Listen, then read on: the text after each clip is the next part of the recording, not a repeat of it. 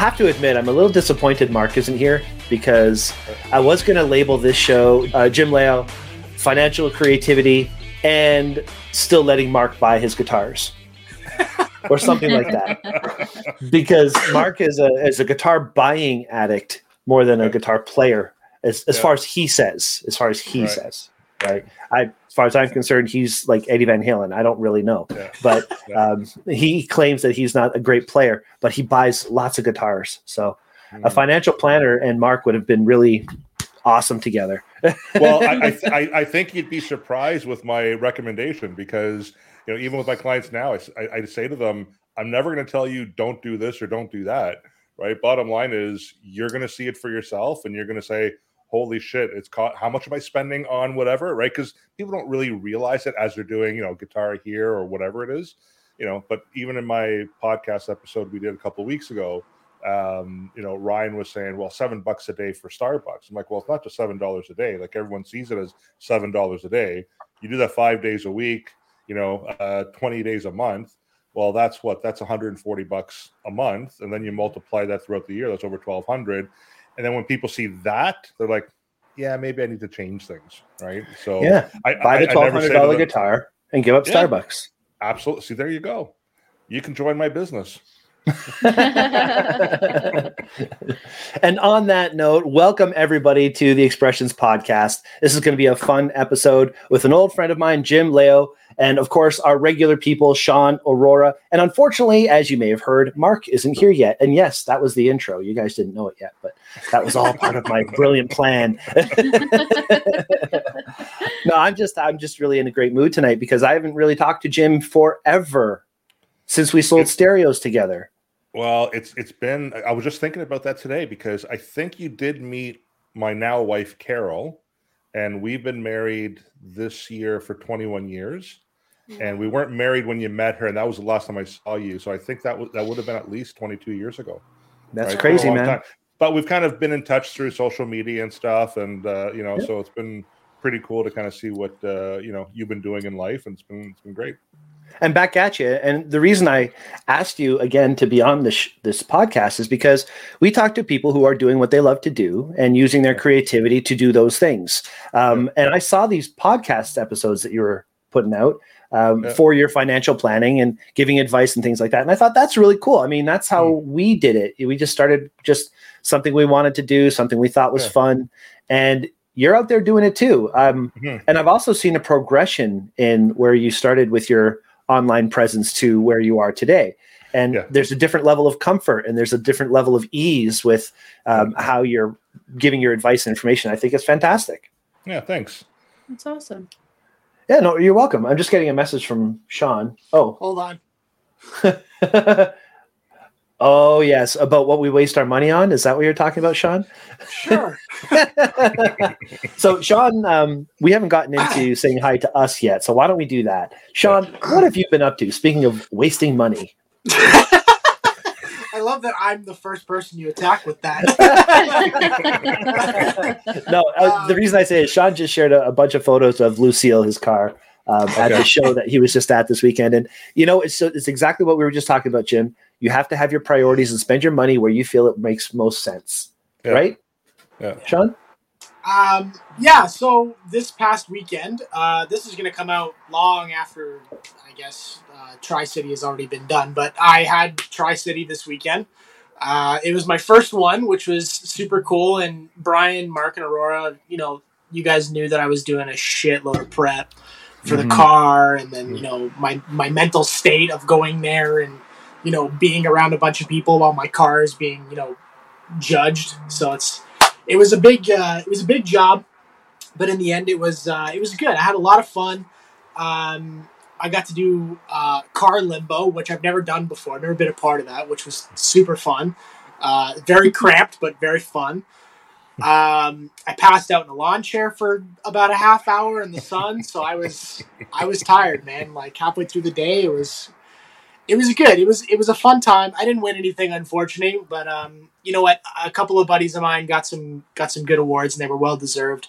There's always next year, right? I just gotta work a little harder and spend my money a little more on the car. Well, difference is now you have some experience under your belt. You know what they're going to do. You know how they're going to judge you. You know the environment, so you can go in with a little more, direct, focused approach to it. Yeah. And Or something. I went to an actual car meet or whatever with my car group or whatever the Friday night, because I stayed in Burlington, or Waterdown, I should say, the Friday night, and then Saturday morning around 8 a.m. we all went down to Kitchener, and then that's where the show was. So I sent you a couple of photos from that night. Everything with the underglow on is from the Uncommon meet, which was really cool. Lots of cool cars. All the fellas and the ladies were there, and it was a good time. Very nice, chill people. And then the other ones during the day I sent you were from the actual Tri-City itself. Sean, what are you driving? 2020 Corolla hatch. Really? Funny you should ask, Jim. I'm going to do a quick screen share of the photos that he shared me. Cool. Might as well share with the world. Yeah. Of course, I hope I don't go the wrong way with my photos here, because you never know what you're going to see. Now, is there upgraded electronic equipment in there, stereo equipment? I have my subwoofer, but that's basically just one. It. Yeah, just one. It's I believe Brian, it's a 12-inch. Brian, you got to help him out, Brian. Just one. I love that. Oh, I got to stop my screen share. The world's seeing my Facebook. There we go. Yeah. No, I love car audio. Yeah, I know. And Brian keeps telling me, he's like, "Man, you got to upgrade that stuff." And I'm like, you know what? I'm working on it. I'm less worried about.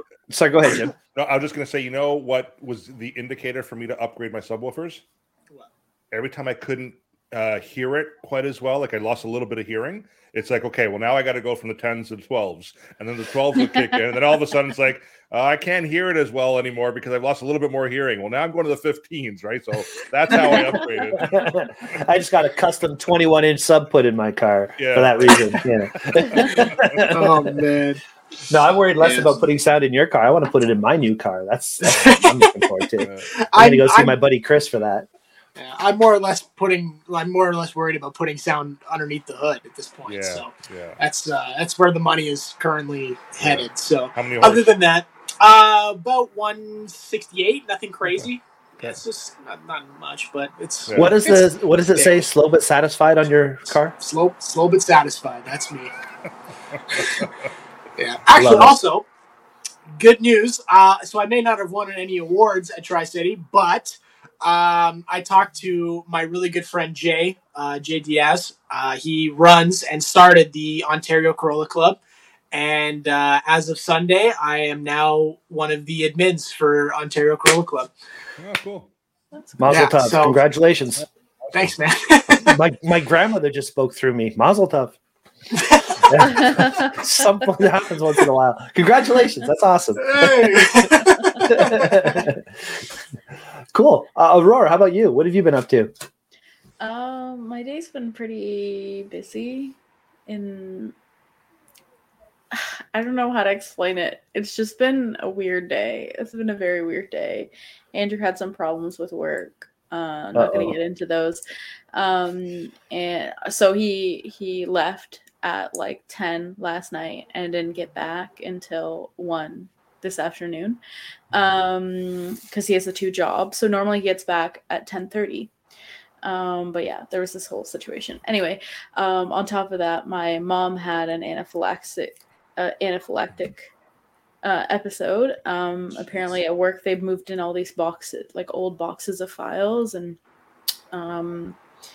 yeah, so like I've been on and off the phone with her all day. She went to a hospital. The hospital turned her away and said that she just should keep taking Benadryl and that's it. She went to a pharmacy and the pharmacy is just like, no, they should have given you, I forget what it was called, but they should have given you this. And it was just this whole situation with that. And then I also had other things on. So I had like some appointments that I had to go to. And you were telling me you had a busy day planned out already. Yeah, I had to go to the gym. I had a meeting with Juan and Melody. Me and Brian work with Juan. He was on our show as well. Yeah, for wedding planning. So there's that too. So yeah, it's been a day. Especially after yesterday and the day before. Yeah. Yesterday you did your workshop, the Film 101 workshop at the store. And then the day before you had the Sony episode. The Friday just before and that was a long day. Oh my goodness. That, like, I got there at like 9:30 in the morning and I didn't leave until 9 at night that day. So it's been a week off. You need a week off. It's been a week. I think you know the manager of the store. You could probably arrange something.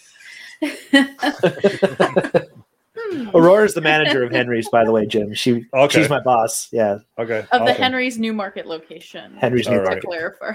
Manager of the entire company. Should be. Anyway, hopefully it gets easier. Hopefully you can relax tonight. We can have great conversation and get your mind off of all that. Today was my wife's first day at a new job, and I'm very proud of her. She did great, and she just got home. I haven't had a chance to talk to her, but I'll talk to her. Hopefully I will. Thank you, Jim. Yeah, for sure. You know Shelly from before then too, right? Oh, I love you guys. Yeah, of course. Yeah, for sure. Shelly, I met like 27 years ago. Mm-hmm. So yeah, you've known her for a bit. That's cool. Well, she came to the store quite often, and yeah. I couldn't get rid of her then. That's a good thing. Thank God I didn't. And I got a new hat. This is a big thing for me. My new hat's big. Yeah, see that? Look at that. Wife shot me. Special my wrestling photography thing. And I shot for Northern Crown. Let me rephrase that. I went to a Northern Crown. I bought tickets and I paid money to go see this event. And I'm glad I did, because Jeffrey Cole, another guest that we've had on our show, the wrestling photographer, Shooting the Indies, had his own wrestling company he created, and he had his first big event. So I went there as a fan, and I brought my camera. I took some shots, and I think I might be shooting the next one for them because of it. So that's pretty cool.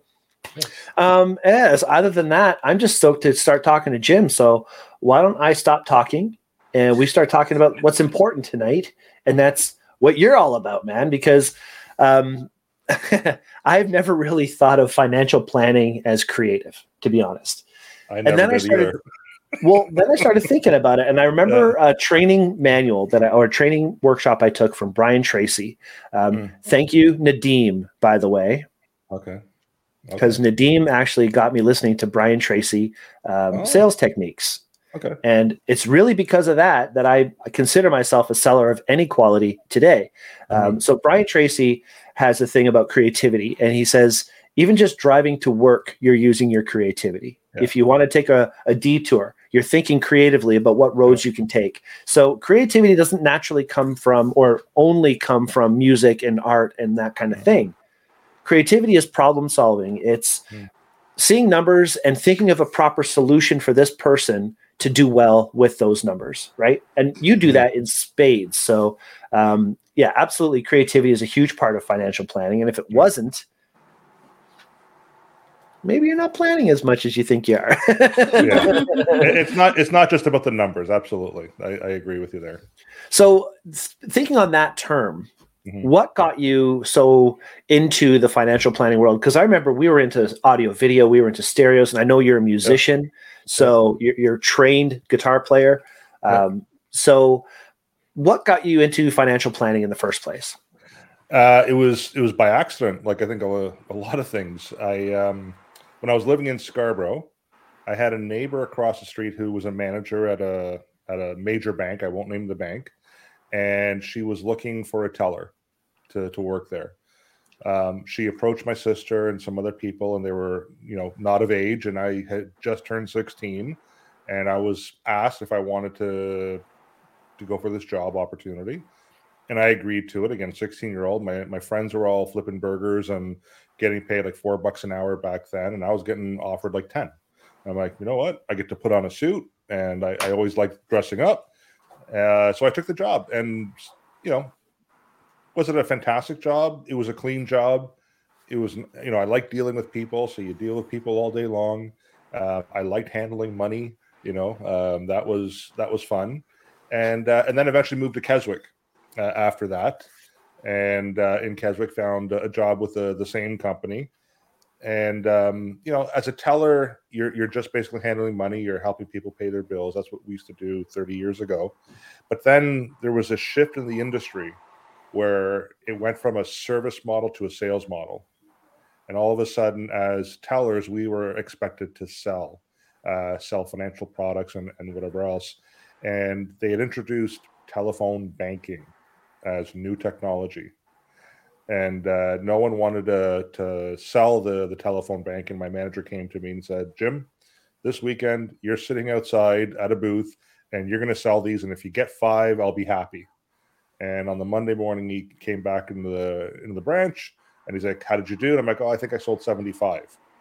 And that's kind of like when I realized, I'm pretty good at this. And I've always liked money. I've always liked business. And eventually it just kind of led towards, do I stay in the banking industry? And then a good friend of mine who went to college, he was at a job fair. And, there was an individual who was doing some kind of job fair for financial advisors in the insurance industry.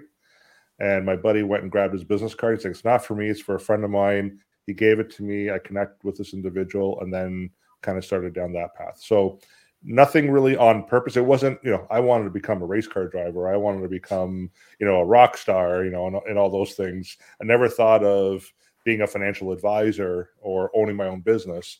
But ultimately that's what it ended up being. It's funny how life works that way, though, eh? I mean, back when we were selling stereos, I never thought my future would be teaching people photography and doing a podcast. Yeah. And, you don't know where you're going to end up.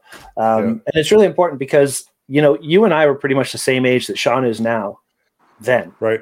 Yeah. And, I love watching Sean and the things that you're doing. And I'm not joking. And in past episodes, it might have even come off as a little bit, picking on you or something like that. Like with the episode where we joked, the April Fools, where we joked that we fired you and stuff. Yeah, it's not that at all. I listened to that the other week and I was like, you had me for a minute. And then Mark came in with the whole like, oh yeah, he's talking shit about the Wiggles. And I was like, God damn it, Mark, you ruined it. Brian was so convincing up until that point. And then Mark just solidified the joke. And I was like, damn it. And then Aurora started laughing, and then it was like, hey, well, now I know I'm definitely there for good now. You guys are stuck with me. In all actuality, I see you living your life, and I see the choices that you're making, and I'm loving what you're doing, and I'm so proud that you're doing the podcast with us. And I know it sounds goofy, and I've said it before, but it's things like that when we were that age, we didn't know what was going to happen. We didn't know where we were going to be. And Sean, you've already lived a couple lives to get to where you are today.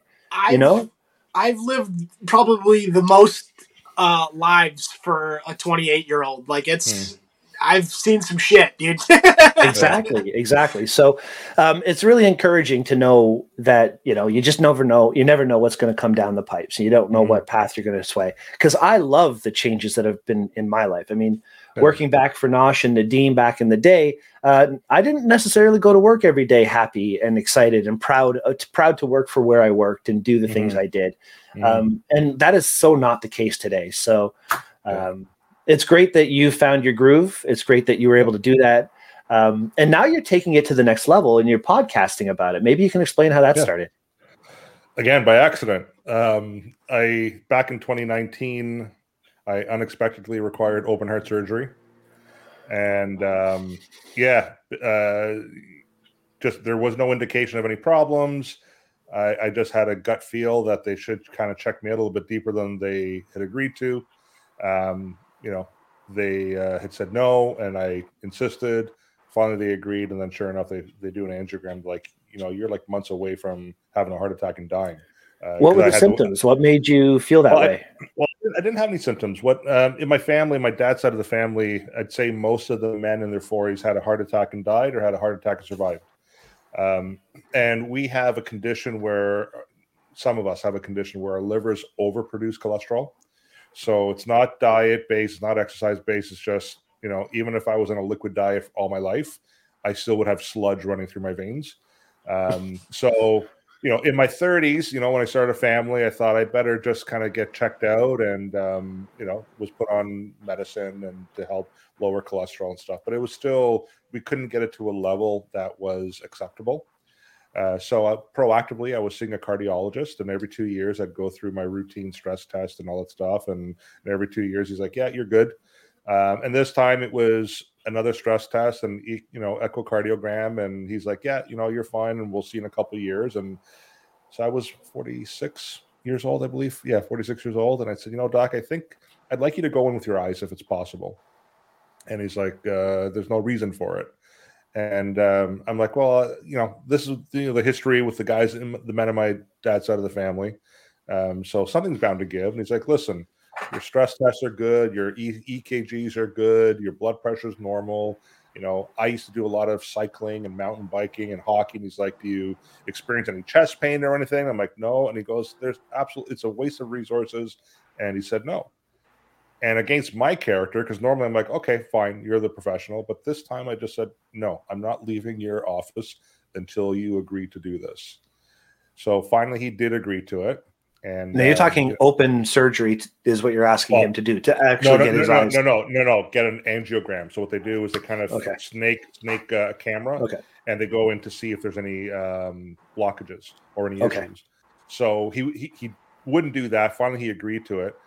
So it was actually my wife's birthday, May the 16th. I'm in there 6:30 in the morning for an angiogram, and he says to my wife Caroline, "Listen, 15 minutes. We're not going to find anything. I'm confident of it.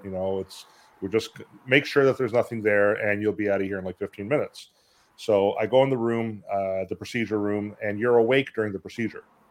Ugh. So, as it's happening, all of a sudden I hear the doctor yell out, "Holy cow, I didn't expect to see that stop the test," right? So I roll over, I'm like, "Doc, that didn't sound too good. What's going on?" He says, I'll clean you up and I'll talk to you and your wife outside. So I walk out literally 15 minutes later, and my wife's like, "Oh, he was right, 15 minutes." And then she sees my face and she's like, "What's going on?" I'm like, "I don't know."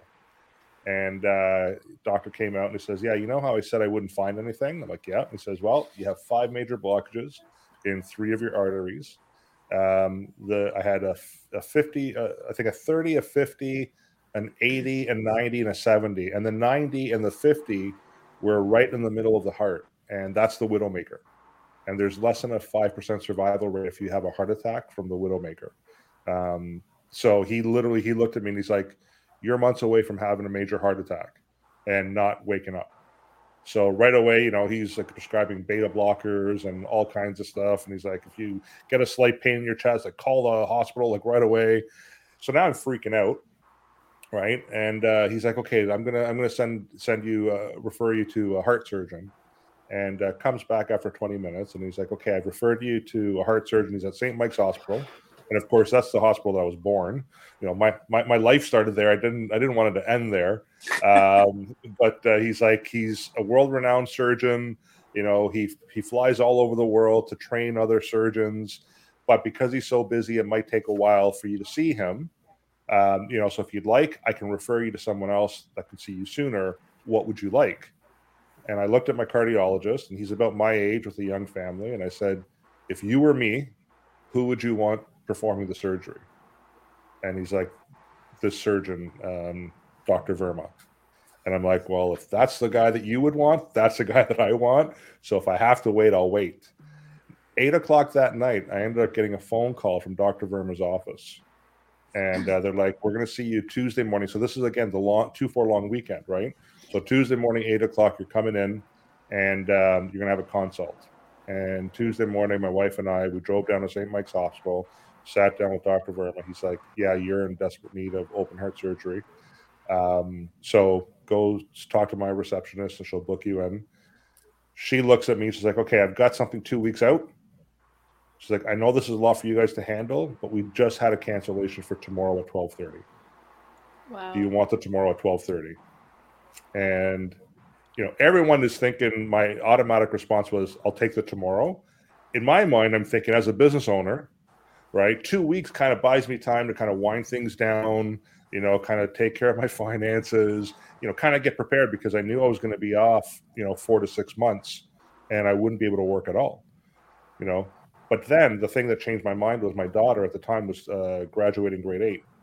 And during the grade 8, they have the parent-child dance. And, in my mind, I'm calculating, well, if I wait 2 weeks, it'll take me 4 weeks to recover. I'll miss the dance. I won't be able to dance with her or go to her graduation. But if I do it tomorrow, I have a shot to get there. So that's why I actually took the next day. What a good dad. And then from there, it really just turned around. Like, we were in St. Mike's Hospital. I live near Mosport Racetrack, right? So it's about an hour outside the city. So then I had to turn around, go home, get the kids out of school, tell them what was about to happen, let my family know.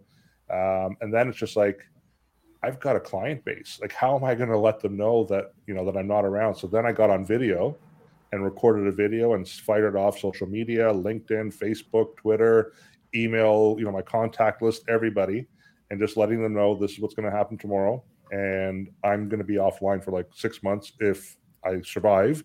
So sorry, but I can't help you for the next 6 months. I need to take care of myself. And then right away, I'm pulling the wills and the powers of attorneys and all the insurance policies and pulling them, on my desk. And, honey, this is where everything is. And then my brother that night had to drive me back down to St. Mike's to get me admitted. Because then they had to do all the pre-op stuff that evening.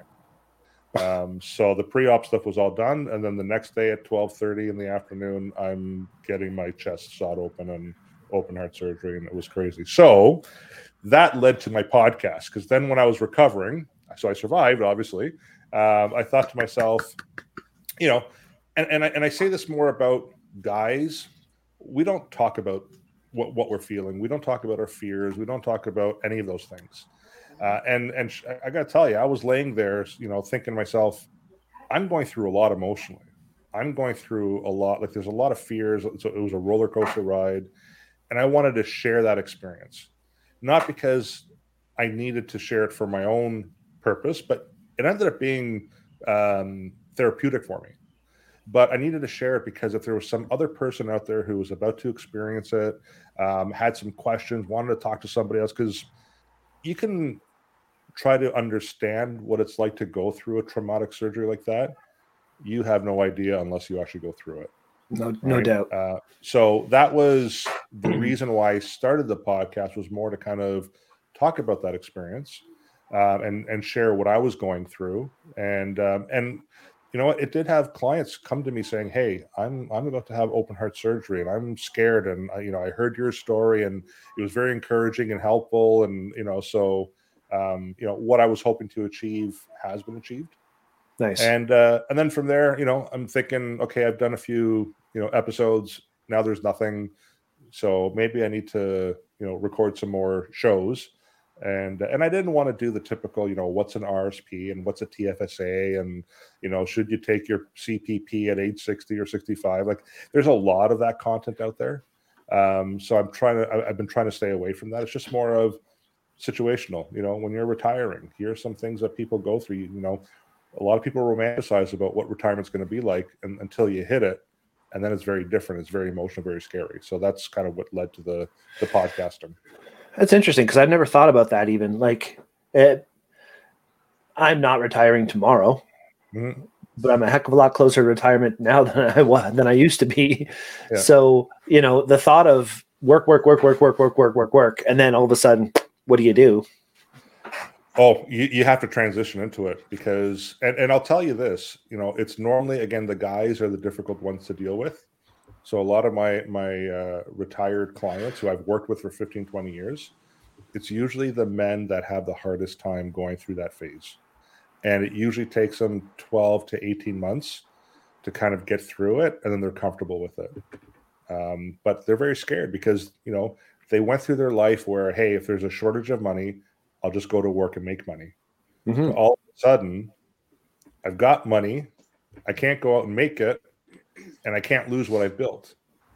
And if I run out of that before I die, like, I'm in trouble, right? So it's a scary time. And what people think retirement's going to be like, it normally doesn't end up working that way for them. Yeah, that's my fear for sure. Because I should talk to you more, Jim. We'll talk when we're off air, but yeah. I don't have a whole lot of planning that I've done so far, and I think I might actually be at the point where I could start talking about that. So, And the planning, you know what it is? I just say to people, it's like a roadmap, like if you plan on doing a trip to Alberta, it's a trip, and you have to have it mapped out. You need to just make sure that you know exactly how you're going to get there. You know what the destination is, but you need to make sure you're taking the right road, right, to get yourself there. And that's really what planning is. It's just, what the end goal is. Just make sure you're on track and you're doing the right things along the way. That's it. Yeah. So if we knew that there was an end goal to a certain, let's say, event, yeah, and we were planning for this big financial, let's just call it an event, yeah, and there was a lot of steps to get to that event in advance ahead of you, and there was this big cost to this event that you had to worry about, and there were these two people that were supposed to make it to that event together, and they're going through that potentially right now. What advice would you have to people? Maybe people, I don't know, maybe like Aurora, who's getting married soon and is going through like a crap ton of expenses that she has to think about. Is there any kind of creative financial advice that you would potentially be able to give to Aurora? So if in terms of the expenses that are happening, the reality is they're expenses you're gonna have to deal with. Again, I can sit here and say to someone, like, I hated those budgeting shows where, like, hey, you know what, put a toonie into the jar for every little thing. I hated that because it's not reality. The bottom line is, well, and again, I'm going to reference Dr. Phil here. He says, there's things you need, there are things that you want, and then there's things you can afford, right? And try to work with the things you can afford. That's really the bottom line. There is no magic pill. There's no special way of doing anything. And if you're dealing with a wedding coming up front, it's hopefully your one and only wedding. So you want to make it as special as you possibly can. But there are things too that maybe my wife and I, we got married. We were later in our years. I was, I don't know, late 20s. She was early 30s, and we financed her entire wedding. And it was just like, yeah, there's things that we wanted, but it didn't make sense because we also wanted a house, and if it got in the way of us getting to a house and we had to rent the whole time, then you know what? At that stage, it was, we're just going to scale back on some of these things because it'll help us get into the house, which is ultimately our long-term goal, right?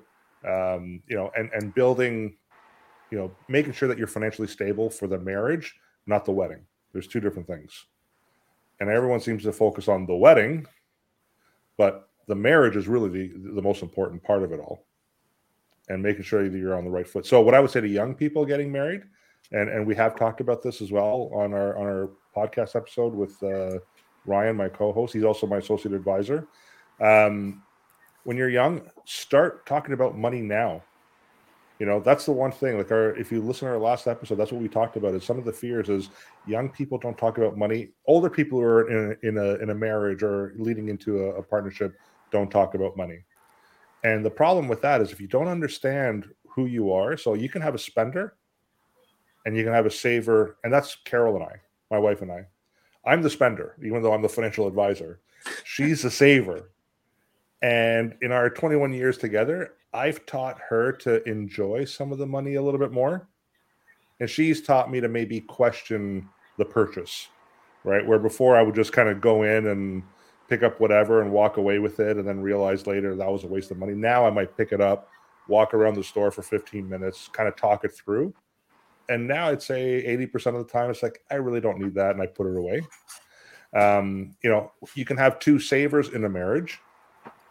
And what I find with two savers is you're not building wealth. All you're doing is just kind of squirreling away money. And it's not really building wealth or growing wealth long term. But the most dangerous if you have two spenders in the marriage, because you're always going to be in debt. You're never going to have money. So you really need to understand as a couple before getting into the marriage, who are we in the relationship? And to talk to a financial advisor, because again, just mapping things out, getting the advice, because we're going to see things differently than the people who are in the trenches themselves, right? So it's just start to talk to somebody. And it doesn't cost a bunch of money to talk to financial advisors. I would say stay away from the bank advisors, and I know I'll probably get sued for saying that now, but the bottom line is you're dealing with an employee of the company that's not going to be there 6 months later and growing with you. You want to work with someone who's independent, who will kind of go through the different life, changes that you're going through as well. What do you think of that, Aurora? Very interesting, very good. I feel like I need this because I'm I don't know if it's right away, but I've always had kind of struggles with money. Like I know so many people who are like their family, their parents have been able to like pay for their like school and like car or phone bill. Like I started paying for things with my family almost as soon as I got a job. And I got a job when I was 15. So it's one of those things like, little things here and there, like groceries, whatever. And then it adds up and then it's like, oh, well, I've got to go to college. Okay. So you have to apply for a student loan. And I had the student loan and I had to pay it all down myself. And then I was given poor advice. I'm not going to say who gave me the poor advice, but I was given advice at the time. I was only working, one shift at Henry's at the time when I was in college. And I had to pay for gas for a car that was old, beat up Chevy Impala that my grandparents said, well, we're getting rid of it. So if you want it, you can have it kind of thing. And I had to pay for gas to drive from Stouffville to Etobicoke. And I could barely afford to pay for the gas for the car with the amount of hours that I worked, let alone the insurance and all the other things that I still and the repairs that came with the old car. Dipping into student loan and then dipping into credit card to pay for expenses. And it's a continuous problem that like once you're in a big amount of debt, it feels like there's no end to it in some ways. So I'm done with the student loan, but I still have credit card debt. It's really tricky. And I feel like the way that I've always dealt with things has been like, oh, you can figure it out yourself.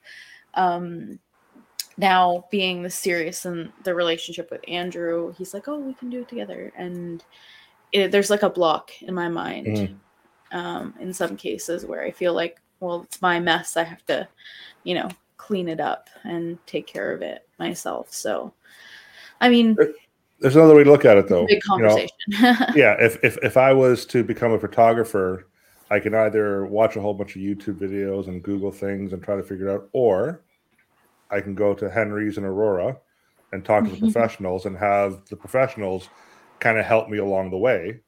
And I'd probably get a lot closer to the end point speaking with the professionals than trying to figure it out on my own. That's a great comparison. So we're coaches. The bottom line, financial advisor, we're coaches. And our job is to kind of help you along the way. I'll share a personal experience. And this is something that I shared again recently on one of our episodes. A lot of people think about financing as a bad thing. Paying interest is a bad thing. And in some cases it is, right? But last year, for example, we had a storm that came through our area. We lost power for 2.5 days. Water tank blew up on me, and it cost me over $10,000 to replace the water tank because my house is also heated by hot water. And of course, it was built 20 years ago, so nothing's code anymore. And oh, by the way, copper's expensive because of supply chain issues. So, you factor in the taxes, it was $11,300. Wow. So right away, my thought process was, I'll take that from my tax-free savings account and just pay it all one shot. And then I asked the question, I'm like, okay, well, what if I were to finance this? What would that look like? And of course, the company came back all happy. Like, you know what? We can amortize this for 15 years. It's 10% a year for 15 years, and it's $120 a month. And right away, my reaction was, why would I pay 10%? I'll probably just pay it off if I can do so. And then I looked at, there's a process that I take my clients through whenever these situations come up with them. And I'm like, well, I should walk myself through the same process now, which I did. So when I plugged in the numbers and I 11,300, 10% for 15 years, my interest was going to be over $12,000 over 15 years. So it would have cost me over $23,000 between the cost and the interest. And again, my reaction was, why in the world would I pay $12,000 in interest if I'm able to kind of pay this off using my TFSA account? But then I ran the numbers. I have this money in my TFSA account. If I pull it out, I'm no longer making the 7% that I've been making over 10 years on that money. So if I leave it in the TFSA and I'm earning 7% on that, what would that grow to 15 years from now? Well, it was like $32,000. So then I thought, well, if I take the money out of my TFSA so I don't pay this $11,000 or $12,000 interest cost, I actually lose $10,000 because I'm no longer making that money in the account. You understand it? Like it's easier if I'm able to visualize it. So a lot of people don't realize that sometimes by using your own money, it actually could cost you more depending on what you were generating or earning off that money. So then I looked at, well, what if I was what was my break-even point? So as long as if I was earning 4.25% per year on my TFSA, I would have broken even in either scenario. So when you have money, it's easier. Yeah. It is. When you're coming from negative, that's when you need a financial planner to be able to point out and say, okay, so maybe you're not making it here, maybe you're not making it here, but if you do this and this, you will get to that point. Or instead of, you're carrying 3 different credit card debts, let's put a plan together on either consolidating into one and, accelerating your pay down, right? There's different strategies in terms of going to a line of credit or... Yeah, there's a lot of different options, but that's really what we're there for, is we're there to see that and visualize that and offer those recommendations. The bottom line, though, it's up to the people to follow through with the advice, right? Yeah. And that's where I think the most creativity would come from. I mean, you have to look at what's there to work with and then think of what's the best way to maximize whatever is there, right? Yeah. Like it's pretty scary thinking about buying a house in this day and age, that's for sure. Well, yes and no. Again, and I might be a little bit different or contrarian to everybody else, but a house 30 years ago would have been $200,000, but we were also making $5 an hour, right? Like everything's relative, So is it hard? Yeah, there are programs in place to kind of help you to get there. I think nowadays, with someone who's younger looking to buy, I think what happens is they just want that 4-bedroom home now, as opposed to kind of building up to it, and that's what I say to the younger clients that I work with.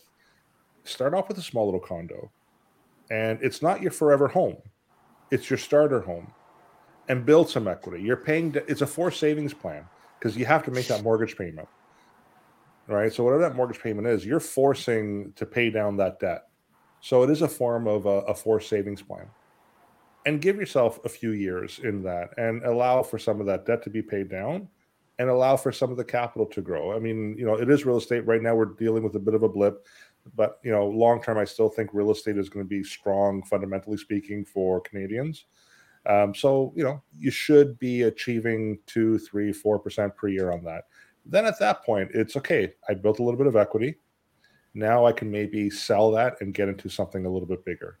And it might take you 3 moves, maybe 4 moves to finally get into your forever home. But that's really the way to do it, as opposed to trying to hit the home run right off the bat. It's funny. Aurora and I have a coworker who kind of did that similar process, came to the country, worked for a camera store and bought a place because he had the advice to buy a place, and he lived there for a few years and sold it and made enough money that he doesn't have to stress as badly today. That was his launching point to get him where he needed to be. He didn't plan on staying there forever. It was a stepping point, and he's recently found his, I think, maybe another stepping point place. I don't know. Who knows? But and the beauty in Canada is you can do that with your principal residence and not pay tax on any of their growth. Right? That's the other benefit. So all that growth is tax-free, and you can just roll that into your next principal residence and kind of build it up until you get to that final point where you say, hey, I'm now happy with where I'm at. It just takes time to build into it. So the first one's never going to be the best one, but just get your foot in the door. Like that's really it, is just get your foot in the market and build as soon as you can. Yeah. Well, because here's the other thing with rent, right? You're losing 100% of that money. You're never going to get that back. You're never going to get it back. If you're paying, $1,500 a month in rent, $18,000 a year, and you do that for 10 years, that's $180,000. And you walk away from that, the landlord's not going to say, hey, you are a nice person, I'm going to give you some of it back. They're pocketing it all themselves. And what if you had that $180,000, in your pocket in a home, for example, growing at 3 or 5% per year? Now that number becomes even that much bigger. Mm-hmm. Right. Now, I have to admit, I was quite lucky when we bought this place that we live in now. It was 20 plus years ago, and the house value was, let's just say it could be worth over 800 today. Mm-hmm. It was maybe 1/7 of that when we bought it ish. Yeah. So, we struggled with the payments just like anybody renting would, and we did what we had to. And, we both worked retail and did our best, not making tons. And we're at a place today where we're still working retail and doing our best. But at the same time, we have equity in the place that we own. And if we did get into trouble, we know that we have a safe environment that we can draw from if we had to, right? Yeah, for sure. So that's great advice. I think getting a place young is important. It's just not easy, and it's super scary. It's super scary. Oh, it's scary, and it's never been easy. Not 20 years ago, not 50 years ago, and not in the future. It is scary. It really is, and it's not easy. But there are ways to do it. It's funny, you mentioned earlier how, back in the day, you're making $4 an hour and versus what today. It's more, it couldn't be more true. I mean, I was making $4.25 an hour working for Nosh. Yeah. And plus commission. Right? What was it, 2%, I think it was? Yeah, 2% over 6,500. And we sold maybe 10 grand a month. Yeah. So that was lucrative.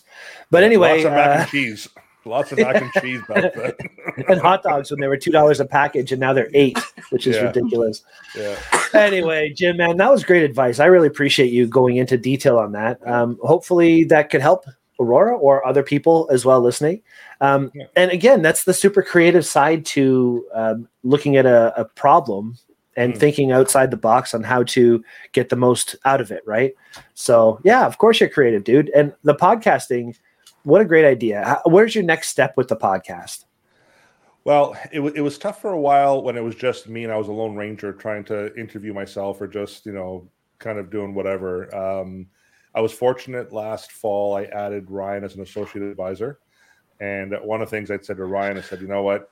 I'd love to kind of pick up on the podcast, maybe record on a more frequent basis. Because before it was a one-off here or there. There really wasn't any planned episodes. So, Ryan loved the idea. He always wanted to get into podcasting, so that he saw it as an opportunity for him as well. And it's been great. He and I are very similar in terms of our personalities and kind of laid back. And yeah, we have a great time. So I think really it's just more of, we would like to maybe record every couple of weeks. I think we've only done one where we've interviewed someone. So I think I definitely would like to do a little bit more of that, kind of like you're doing with me today, is interviewing others and kind of bringing them in. The challenge in my industry, there's so much compliance. So, there's kind of like a big brother association that will restrict us in what we can say or what can be said. So that's a bit of a challenge sometimes in terms of the topics. So we're being very careful in terms of, the topics that we choose and what we want to talk about and who we bring in to interview. Good. And you know what? It's fun any way you look at it. And the reason we started what we do here is, again, during COVID, we needed to keep our creativity going. Yeah. And I didn't want to do it alone. And I know Aurora didn't want to do it alone. And, I knew Mark and Ryan at the time. And since then, we've asked Sean to be a part of it. And I look forward, I'll speak for myself only. I look forward to Monday nights because I get to talk to these guys and find out more about what they're up to and talk to people like you and catch up. And I've had a lot of people I've known in the past on, and I've had a lot of people I'd never known on. and you just never know where the conversation's going to go sometimes, unless you create a show where your like format is so strict and regimented, which I don't know if I could handle, and I'm pretty confident Sean wouldn't be involved in it if it was like super boring. But that's actually one thing that we've done on purpose. A lot of the unsolicited comments are, "Oh, your podcast is so raw, it's so authentic," and I'm thinking, are they really saying like low production, or like what do they really mean by that? But one of the things that Ryan and I agreed to was we didn't want it to make it this big huge production, So I am using some technology, so that's kind of helped out, with some. Again, I'm not a writer, I'm not great with a camera, but using things like ChatGPT to kind of give me an outline that helps me to kind of so it's not scripted, but here's just some points to kind of follow. And like you said, sometimes you kind of go off of it and which is great. And then using avatars as an intro to our podcast. A lot of people don't, some people are look and say it doesn't look quite real, but most people think it's a real actor basically introducing us, and it's not. It's AI technology that I found online, and so cool. So the creative side for me is actually kind of working with technology. I love that, and that gets my juices rolling for sure. That's cool. And we didn't even talk about guitar or anything like that, but we're almost at the end of the conversation. Maybe before we say goodbye, unless Aurora or Sean, you have anything you'd like to ask about the financial planning before we move on? No, I'm good, man. Math isn't really my strong suit, so all this talk about numbers is like over my head. And I'm a tall dude, so. And listen, and don't feel guilty about spending your money on cars, because I had a CRX and it was all juiced up with stereo equipment and stuff, and so I've been there, done that, so don't feel guilty about enjoying that. Yeah, I know. I'm trying to. You got to convince my mom that it's something I need to enjoy. I don't know if that's in Jim's job description, convincing mothers, but I don't know. No, my mom hates it. She despises the fact I spend money on my car. Like, why do you spend your money like that? It's like, well, I don't have anything else. So. Yeah. No Picasso's hanging on the wall behind you. And one day, just like me, you'll look back like, I can't believe I spent all that money.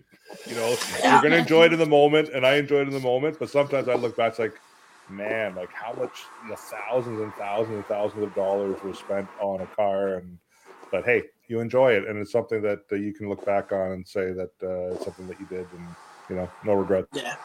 Exactly. No regrets for sure. Yeah. No regrets. No regrets.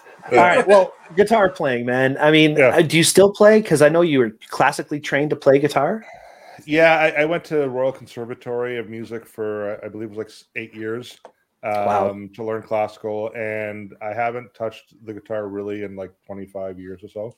Don't even know if I would know how to play it, but interesting. Love the guitar growing up. Loved instruments. I mean, I could pick up an instrument and start playing it, which was a talent that I had. Or even with my guitar, I can listen to a song. It's like, I really want to learn how to play that song, and I can kind of figure it out on the guitar fairly quickly. Wrote a lot of songs, when I was in love, a lot of awesome love songs. Then when my heart was broken, a lot of sad songs, and but they're all buried somewhere. Like I don't even know where they are. So, but still, I kind of stopped with music for a while, like listening to it. Like it was all talk radio and stuff. And then my kids started getting into music, and because of them, I kind of circled back, and now I'm kind of back into the whole music thing and just listening to it and enjoying it. And it's the love is coming back, and I'm hoping someday I'll pick up the guitar again, and maybe some of it will come back. And if not, I might even go back and take some lessons and just kind of figure it out. Nice. Well, when you start playing again, I'll start playing again, and we'll start a band. I'll play the drums, you play guitar, and we'll do something. Sounds awesome. All right, so awesome. We'll keep in touch for that. But I love that. I mean, and I think, again, playing in a band and playing music and also selling stereos as long as we did, we have a fine appreciation for good sound and things like that. So we have 3 questions that we like to close our show off with, one of which is a challenge issued to our listeners. Do you remember the challenge that you issued to our listeners that you emailed me? I believe it was, and I think it went back to my own personal experience. when I worked at Stereo Den, and I think it was the first time I really learned to appreciate the quality of good sound. And can I share the story quickly so people Go can for it? Yeah. on it? So I was sent to deliver some, I believe it was Energy speakers to an elderly couple up in Bradford. And at the time, it was $10,000 for a set of these Energy speakers. And I showed up to their place, and the old man, so he would have been in his mid-70s, British speaking. He's like, "Oh, bring them in here and set them up over here." And there's literally a tower from floor to ceiling of electronic equipment back then. So this was about 30 years ago. And it was tube amplifiers and record players. And he used to build his own amplifiers. That's what his previous job was before he retired. So he had me set up these two speakers, one on each side properly. And, usually it's just like I get up and he's like, no, son, you need to sit right here in the middle at this spot, and you need to close your eyes.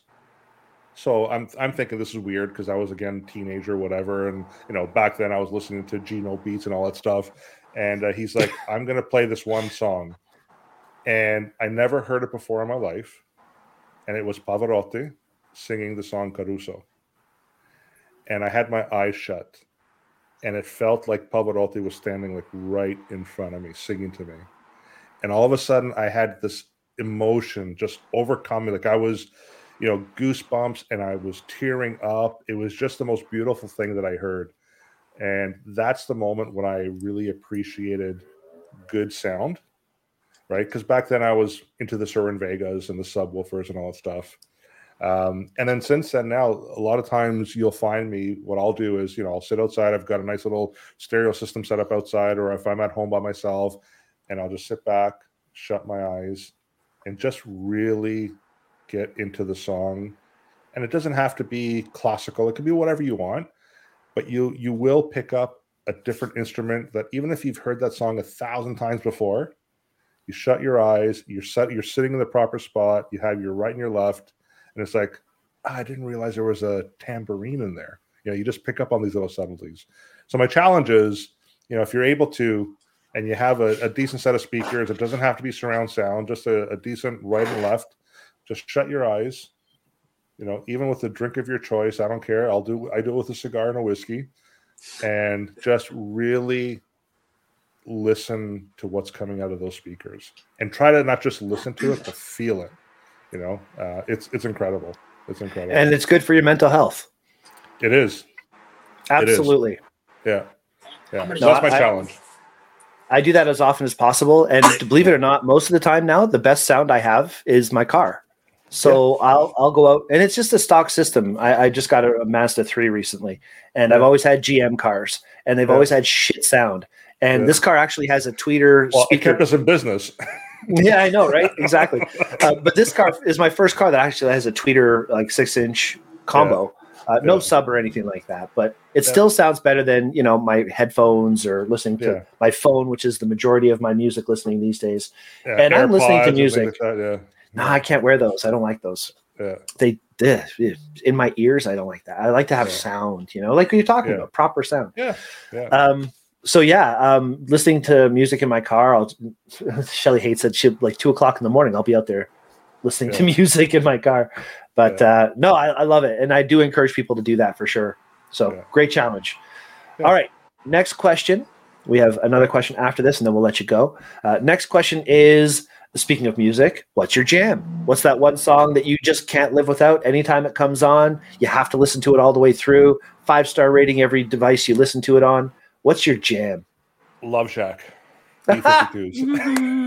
Oh God, that's the one song you can hear the name of, and the whole song goes through your head instantly. It's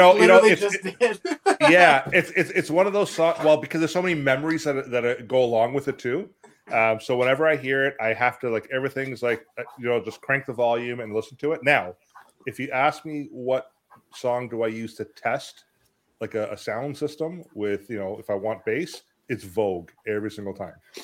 Yeah, we used to use that all the time. Yeah. Yeah, and I've taught my nephews to do the same thing, and it's just because it's just the mids come in nicely there in the beginning, and then you get the kind of low end kind of kicks it, and then when it actually hits, right? Like that's the one that I use because you get it all around that. And the other one, which I think Nadeem used to use all the time, was Money for Nothing. Mm-hmm. Yeah. With the drums. That's another one. If you just shut your eyes and you just sit there and you just get the whole intro coming, like that's a freaky song to. So I think a big reason why you like those two specifically is I'm pretty confident they were still recorded in the analog days. So we have analog, digital copy, right? Yeah. Where it's not recorded digital. So there's still some warmth and there's this really nice production value to it on both of those. Yeah. Awesome. Yeah. Good choices. All right, cool. And the final question before we say good evening is tool of the trade.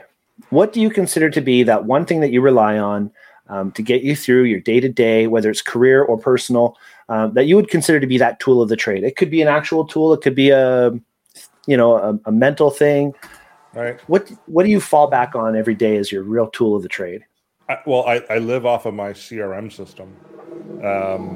That's a big one for me. And a lot of financial advisors don't have one. And we've been working with one for many, many years because we record all of our history with our clients. Now with AI technology, like it'll come up and, we get an email and it'll pull the information from the CRM saying, hey, you had a meeting with this client, 3 months ago, and this is what you guys talked about. Or there's like talking points, and it's just, if a client emails about a life event, a health issue, we have that kind of there in front of us, snapshot.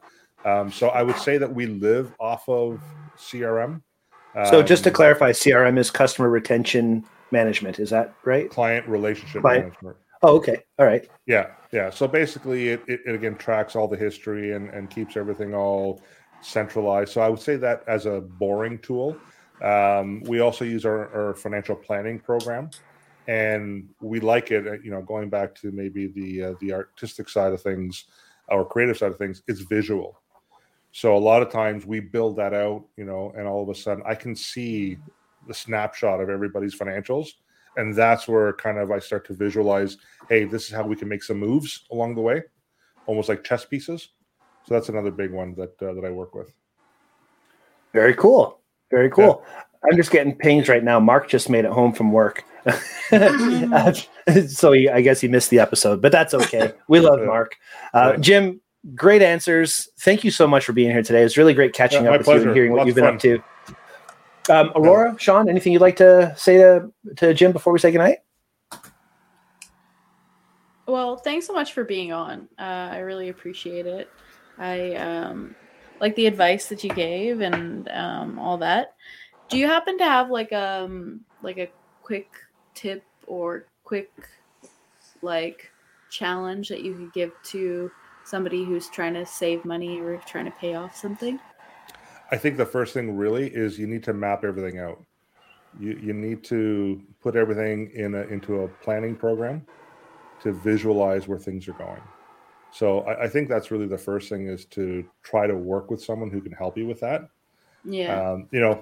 When I started in the industry, a lot of the people that would come to us for help were usually in their 50s and 60s saying, hey, I want help now. And sometimes it was too late. We just didn't have enough time. And also they've developed a lot of bad habits along the way. When you're younger and you work with a professional, we can kind of help you correct some of those habits. And you have time to course correct along the way as well. So really the tip is try to work with someone who can kind of coach you along the way. And also, I just want to quickly point out TVH stands for Tortoise versus Hare. Yep. So I think that's a brilliant name for your business, Tortoise versus Hare. You're thinking of the long game. You're thinking of getting to the prize the right way, not necessarily the hasty, quick way, which it kind of goes in line with that advice you just gave to Aurora. Have somebody who can plan it out, see it from a bigger picture, and help you guide your path a little bit better. Yeah, there's no quick fix. There really isn't. And when people try to get into the quick fix, that's when they get themselves in bigger trouble.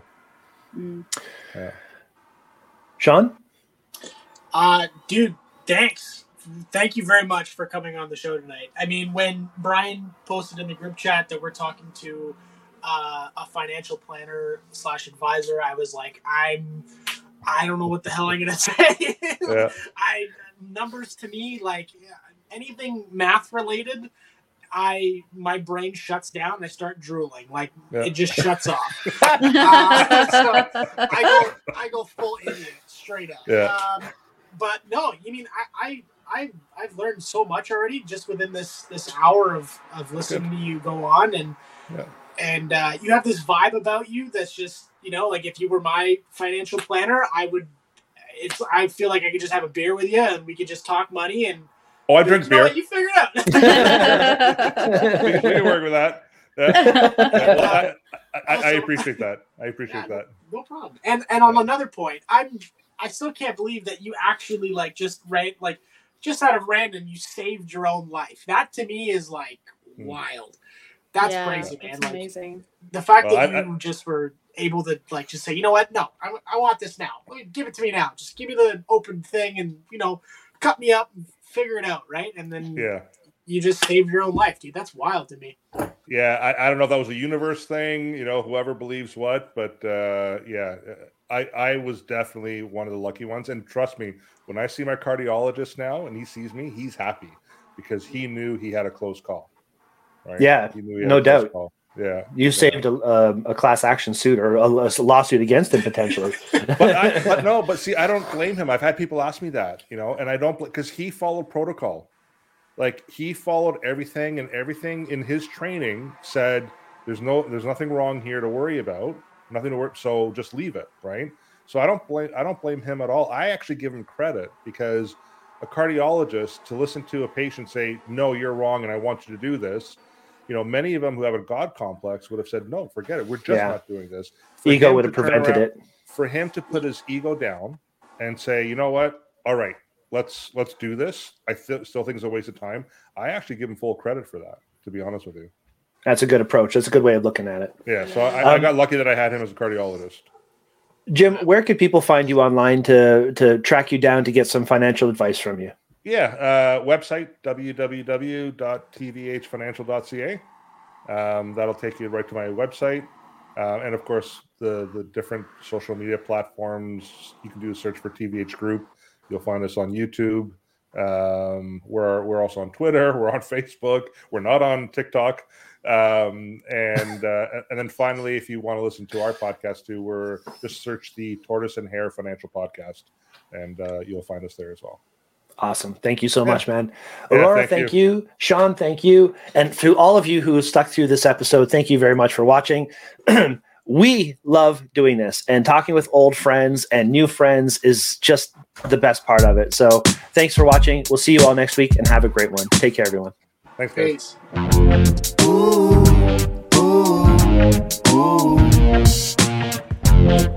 Peace.